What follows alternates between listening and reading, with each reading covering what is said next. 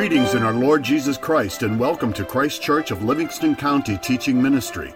Christ Church is a member of the Communion of Reformed Evangelical Churches, Tyndale Presbytery. The following audio recording is from a covenant renewal liturgy at Christ Church. We trust you will be edified and ministered to by the Holy Spirit through this audio recording. Our call to confession is found in 2 Peter chapter 1, starting at verse 5. But also for this very reason, giving all diligence, add to your faith virtue. To virtue, knowledge. To knowledge, self-control. To self-control, perseverance. To perseverance, godliness. To godliness, brotherly kindness. And to brotherly kindness, love.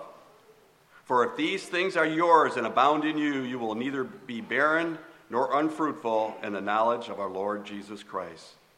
For he who lacks these things is short-sighted, even to blindness, and has forgotten that he has cleansed from all his old sins.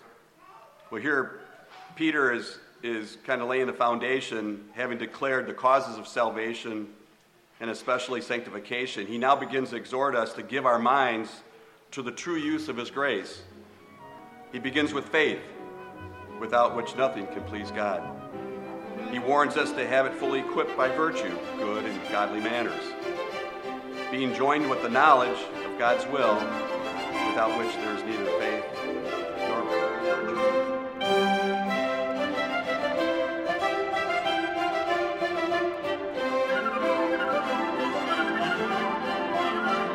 Morning, we'll be looking at the next section in Luke chapter 1, where Mary visits her cousin Elizabeth, and the song that she is here quoted as singing or saying the Magnificat. Before we go to that text, please join your heads and hearts in prayer. Heavenly Father, we pray that you would bless us on this second Sunday of Advent as we consider Mary's visit to Elizabeth. Help us in our weakness. Fortify our understanding. By your word and by your Spirit, strengthen our souls, that we would praise you from the depths of our being. In Jesus' name, amen. God's word, Luke chapter 1, verses 39 through 56. In those days, Mary arose and went with haste into the hill country to a town in Judah, and she entered the house of Zechariah and greeted Elizabeth.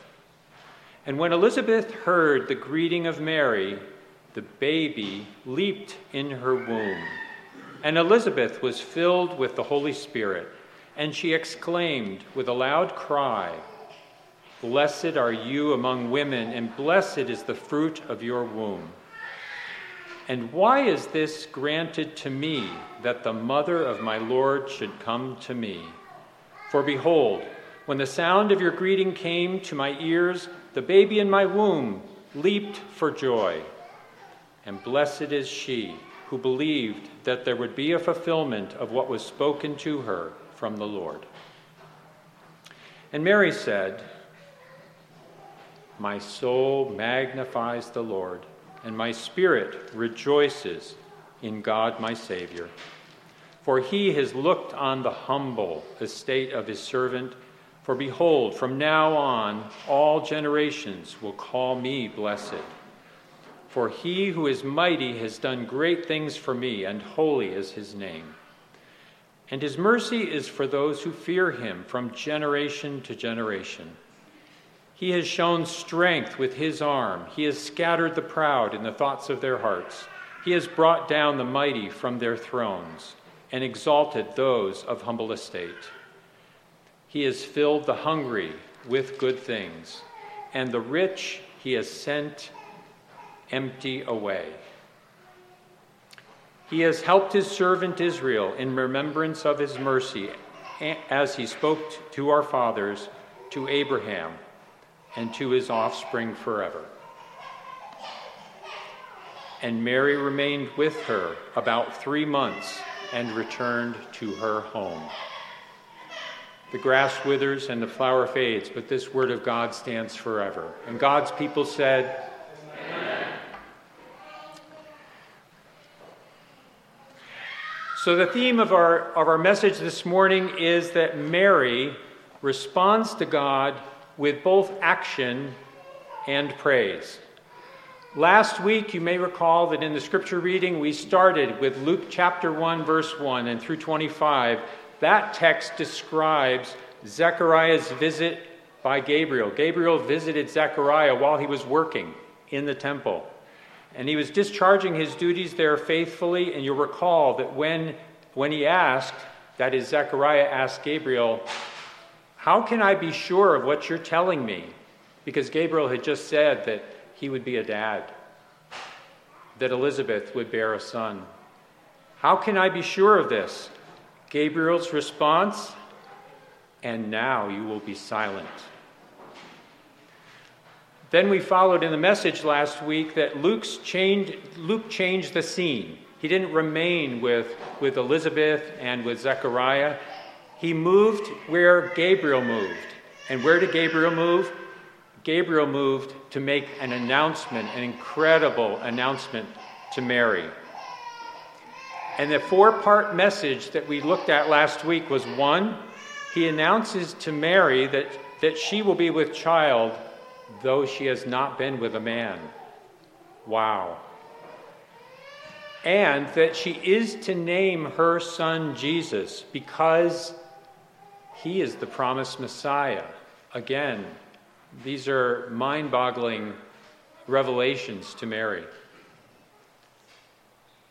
Third, that her much older cousin, you might recall that her cousin is probably about, old enough to be Mary's grandmother. Her much older cousin Elizabeth is with child. Again, what an incredible surprise. And then fourthly, that God would be providing and protecting and blessing her throughout her pregnancy and through her life as she raised this baby Jesus into a man. That's that notion of overshadowing, that active care that God provides and promised to Mary through Gabriel. So this morning, the scene is going to shift back to Zechariah and Elizabeth, but Mary will be folded into the story. And at this point, Elizabeth is 5 months pregnant, and Zechariah has not spoken for 5 months. 5 months of no speech. So we pick up the story. Just before we pick up the story in verse 39, I would like to share with you two pieces of context that I think might help us to draw ourselves into the text of it. And the first is, we read the specific dialogue between Mary and Elizabeth. In fact, Elizabeth is quoted first. What exactly did Elizabeth say when Mary showed up at her door? What did Mary say in response? And what I'd like to do is to have us pan out a little bit and get some context for what's going on here. Luke was writing Luke chapter 1 in about 63 AD. He is recording faithfully what happened over 60 years earlier. And to the best of our knowledge, he wasn't there. So how can we put our minds around how Luke might know these things? Well, the best answer that I've come across, that I've adopted as my own, is indeed that it's the same answer that we would have today in 2023 if we were looking backward in time to something that had happened historically 60 years ago. So most of you have heard of the Cuban Missile Crisis. What happened behind the scenes in the conversations that most of the world knew nothing about? How would we learn what happened behind the scenes? Eyewitness testimony. That would be our only way of finding those things out. And again, we think that Luke, either by conversation with Mary or another eyewitness of this conversation, came to know what was said between these two women. So an incredible piece of context, but an important piece of context because Luke is here speaking the very inspired words of God. This is an inspired text. The second piece of context that I think is important, and it might be a little fun to imagine here, is that what's the very first thing that we are confronted with in verse 39? Immediately after Gabriel leaves Mary, in those days Mary arose and with haste and went with haste into the hill country to a town in Judah. Well, that sounds interesting. She went with haste. She went with haste to a location 90 miles away without modern transportation. That's a 4-day journey if she's walking or riding a donkey. This is as though we were to launch off in haste from our homes or even from here to Bay City if we went northeast, or Toledo, Ohio if we went south. We would prepare, we'd pack food, we'd pack water, whatever we were going to pack with us, and then we would launch off on a 4-day, 90-mile journey. I want us to pause there for a minute. That's a piece of context that we don't live with very much these days. So, and I do think that there's another detail about this trip that we are not informed about. It's not important for us to know. Did Mary travel alone? Likely she did not. But we don't know the means of travel, and we don't know who went with her possibly. But we do know that she traveled from her home to visit Elizabeth. Now, as we pick up the dialogue in verse 39, we do see that Mary didn't delay or waste any time. And the text says that at this time, Mary got ready and hurried. Her response to what she was told by the angel Gabriel was right away. So in that regard, I know that I too can improve on my readiness and willingness to act right away when that time comes.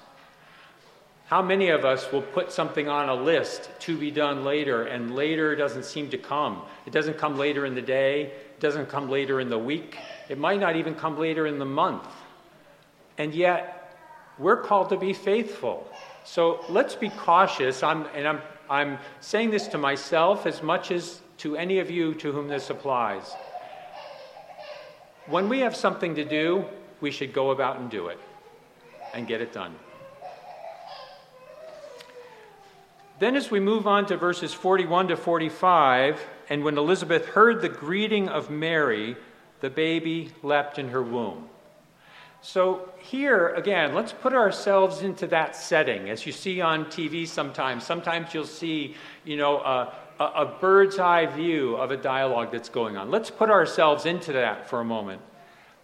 If we put ourselves into that exchange, there are two ways that we can think about this greeting, and I'll share with you which is my perspective. One way might be Mary walks in the door and she says, "Hey, Cousin Elizabeth, guess who?" And that's the greeting. That might be how we greet one another if we come into one another, our homes.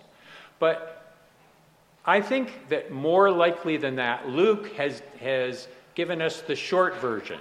He hasn't specifically quoted all that Mary said, but I favor the understanding that Mary showed up at Elizabeth's door and explained that she just days before, maybe a week before, had been visited by the angel Gabriel. And this is all the angel Gabriel had told me. I'm going to have a baby, yet I haven't been with a man.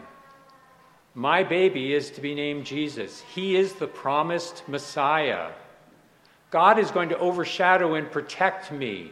And oh, by the way, Elizabeth, he told me that you're expecting. And remember from earlier in Luke, we saw that was not common knowledge, and it was certainly not common knowledge from a location 90 miles away.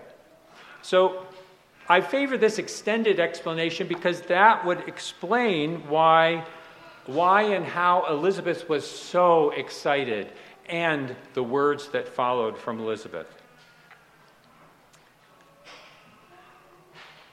Elizabeth just wasn't pleased and content and quietly excited or happy to have Mary there.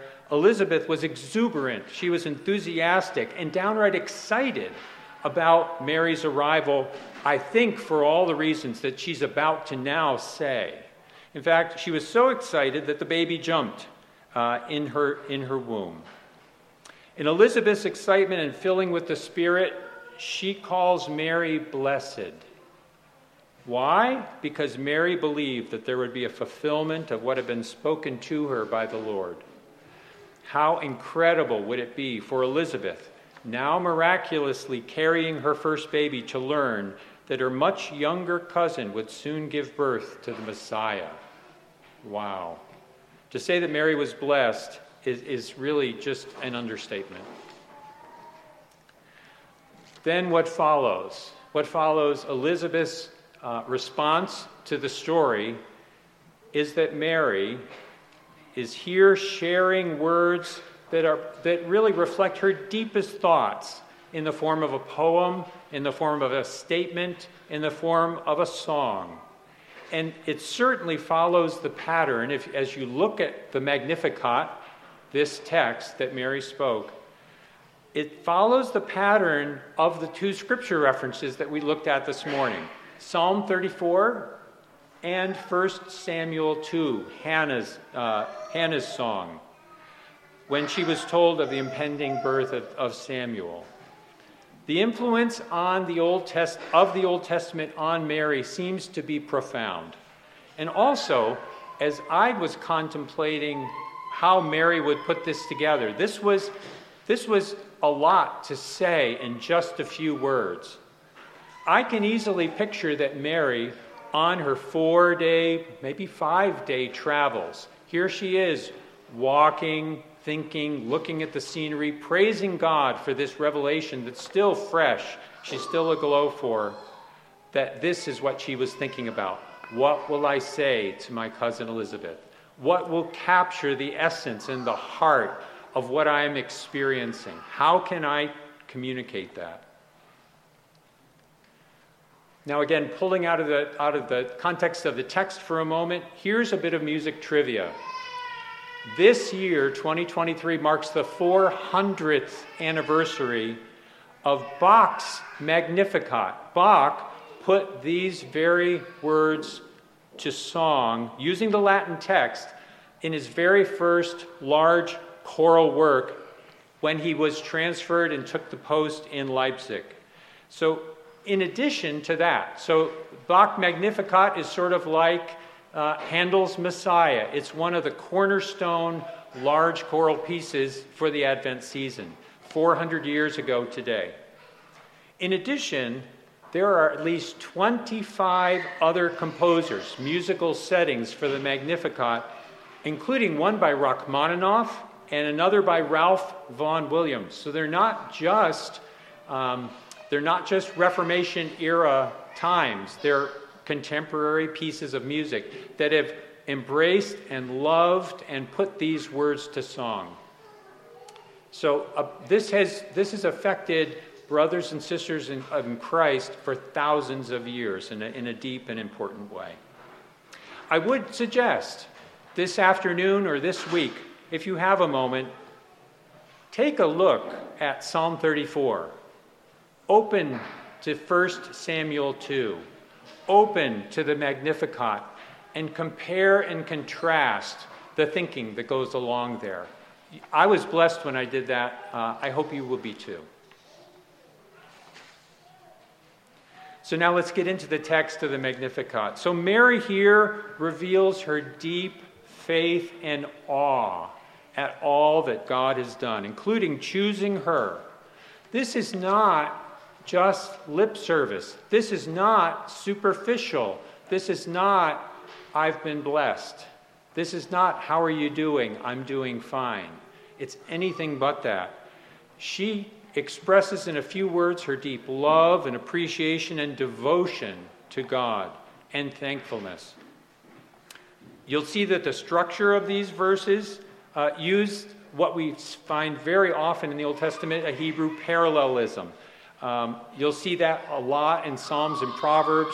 Look at the text of verses 46 and 47. My soul magnifies the Lord, and my spirit rejoices in God my Savior. For he has looked on the humble estate of his servant. For behold, from now on all generations will call me blessed.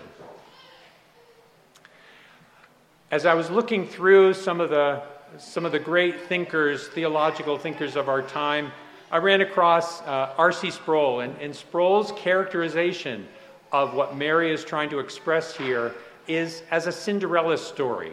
There's a parallel to Mary, who was a little-known peasant girl betrothed to be married, who in a matter of just a week, her life had been changed, and the lives of the world changed forever by this announcement. Talk about an ultimate rags to riches story, not unlike Cinderella. There are some interesting parallels that Cinderella takes from this story, I would say. And by the way, Cinderella came 1,600 years later in France. So this dialogue, this text certainly comes first. Mary then describes herself as the humble state of my servant. Mary realizes that God chose her despite her humble state. She rejoiced that he had chosen her, further realizing that future generations would remember her and reflect a certain fullness of understanding that she would be the mother of the Messiah. Here, even as a Jewish peasant girl, she was fully aware that the promised Messiah would be coming at some point in the future. As we then move into the Magnificat a bit more, verses 49 and 50, Mary focuses on God's attributes. Who is this God who I'm thankful and giving praise to? He is God all-powerful. He is mighty. And of all the people in the world, he chose me. Second, this God is holy. Holiness presupposes that God is a personal God, not an impersonal force who will never hold you accountable for your behavior. But holiness has much more to do with, is an attribute of God, but is in fact who God is. The best theologians say both of those things are true. And thirdly, that God grants mercy to those who fear him. And now here Mary is saying of herself that she fears God. And what we should come to understand about that fear is that she gives God respect, regards him with awe and admiration. That's the nature of this fear, not a cowering fear of punishment, but rather one of respect and awe and admiration. Our New Testament reading this morning from Romans 9 expands on this notion a bit, referring to God's words to Moses, I will have mercy on whom I have mercy, and I will have compassion on whom I have compassion. Next comes a beautiful picture in verse 51 rather, of God, and he has shown strength with his arm. So here's that SAT word, anthropomorphism. We are attributing to God, who doesn't have this or this, we are attributing him an arm. What does that mean? Well, both Moses and Isaiah use this word picture powerfully in texts attributed to them. In Numbers 11:23 we read, and the Lord said to Moses, is the Lord's hand, is Jehovah's hand shortened? Now you shall see whether my word will come true for you or not. So here, God is not limited in his power and in his will, is the notion here that we see in Numbers 11. In Isaiah 52:10, we read that the Lord has bared his holy arm before the eyes of all the nations, and all the ends of the earth shall see the salvation of our God. Again, power, grace, mercy, delivered by the hand of the Lord. Here, Mary picks up on that word picture, which made an impression to her over her 14 years of life, maybe. He has shown strength with his arm. He has scattered the proud in the thoughts of their hearts. He has brought down the mighty from their thrones and exalted those of humble estate. A powerful picture, and one derived from Scripture as well.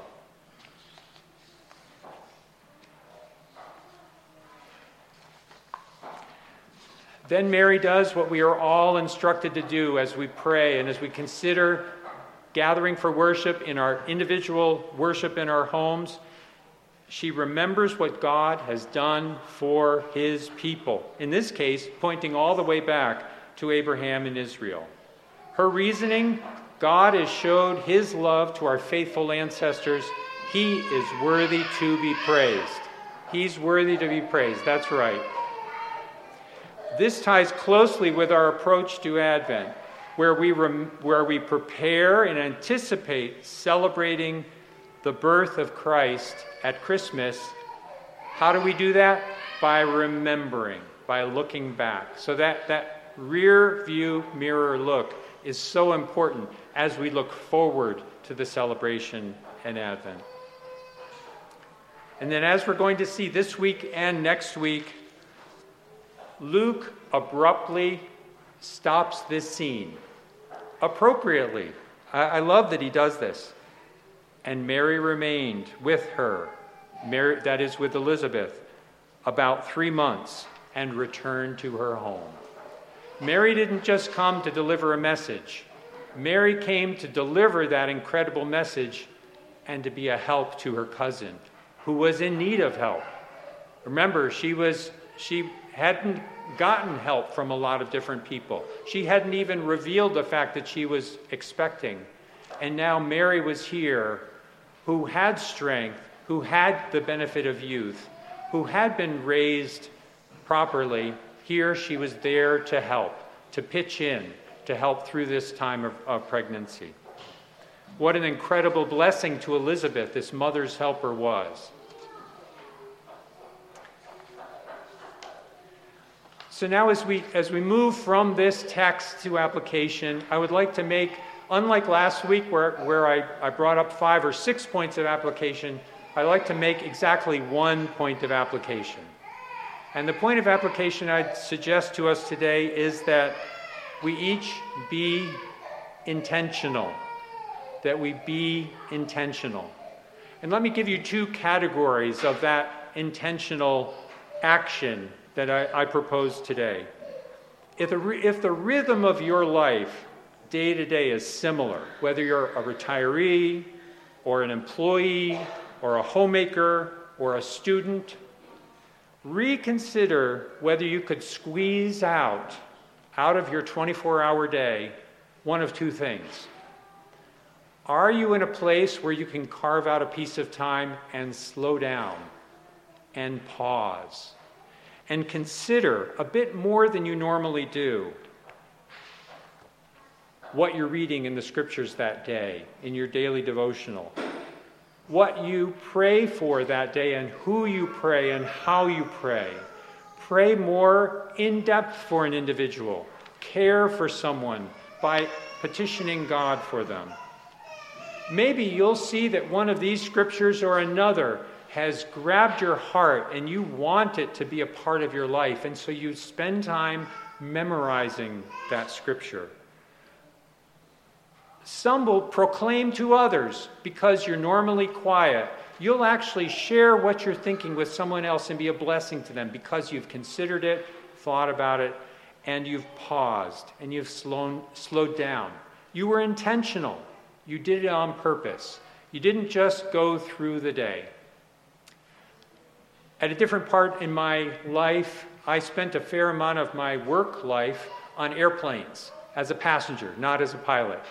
And as a passenger, one of the things that I learned to do was I learned that, especially before the internet was available, I had time that was quiet. I had a fold-down table, something to write on, something to write with, and that was it. I didn't have the distractions or the meetings or the chores or the other travel in my mind. That was a time for me to pause.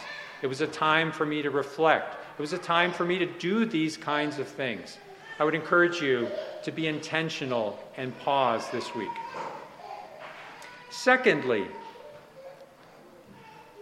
that might not be how you're wired, or that might be foreign to you. That might be something you can do or can't do. But secondly, be intentional about taking initiative. An entirely another set of characteristics where be generous by actually listening to someone who's speaking to you, not just saying, yeah. Help someone who is in need. Maybe you know someone who needs their leaves raked or a repair done on their home or their car or a meal made for them. Maybe you know of someone who needs encouragement in their faith. Take the initiative. Don't just keep doing what you're doing, but having been intentional, having considered, you've slowed down, you've prayed for someone, you recognize a need that you might be able to meet. Do something about it. We see that Mary did both of these things. The Magnificat didn't just roll off Mary's tongue. She spent time thinking about that. Possibly, it wasn't just the 15 minutes that I was sitting waiting for the plane to take off. It was 4 days of walking. She had a lot of think time. Do both of those things.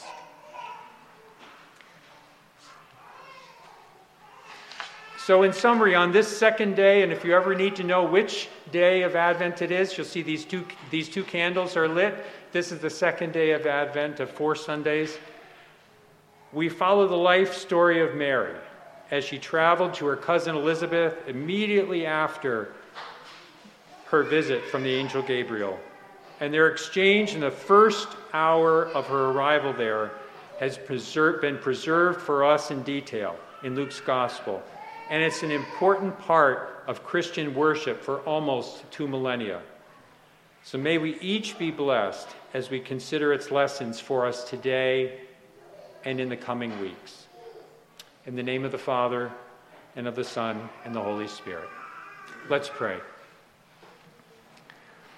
Heavenly Father, we do thank you for the warm and beautiful picture of Mary, her faith, her understanding of the covenants, her agape love in action as she traveled to visit Elizabeth and care for her.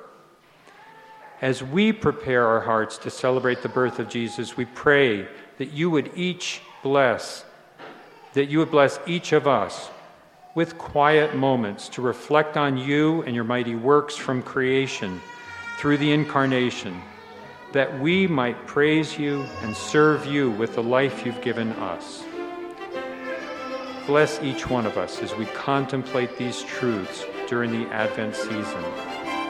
And we sing as you taught us to pray.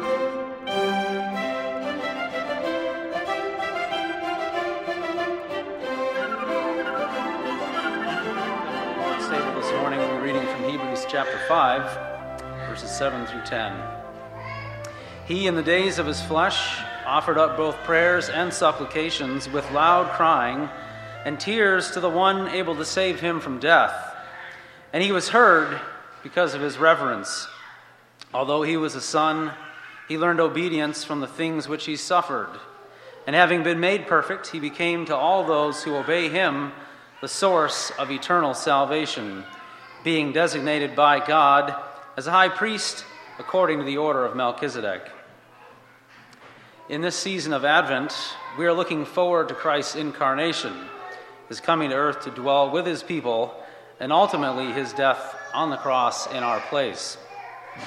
As our head, glorified and reigning in heaven, he has given us the template to follow as his people here on earth. Lives characterized by prayer, supplications, and obedience to the Father's will.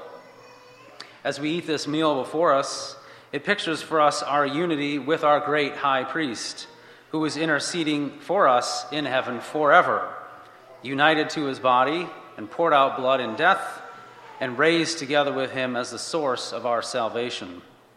Let us then eat this meal with thanksgiving for our perfect Savior, our great high priest, the ever-living and reigning one, Jesus Christ.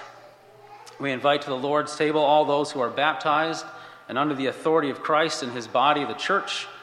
By eating the bread and drinking the wine with us, you are acknowledging that you are a sinner without hope except in the sovereign mercy of God, and that you are trusting in Jesus Christ alone for your salvation. Thank you for listening to this audio recording from Christ Church of Livingston County. If you would like further information about anything in this recording, the Bible, about Christ Church of Livingston County, or wish to make any other related inquiry, please feel free to contact us through our website, christkirkmi.com. That's ChristKirkmi.com. Again, thank you and blessings.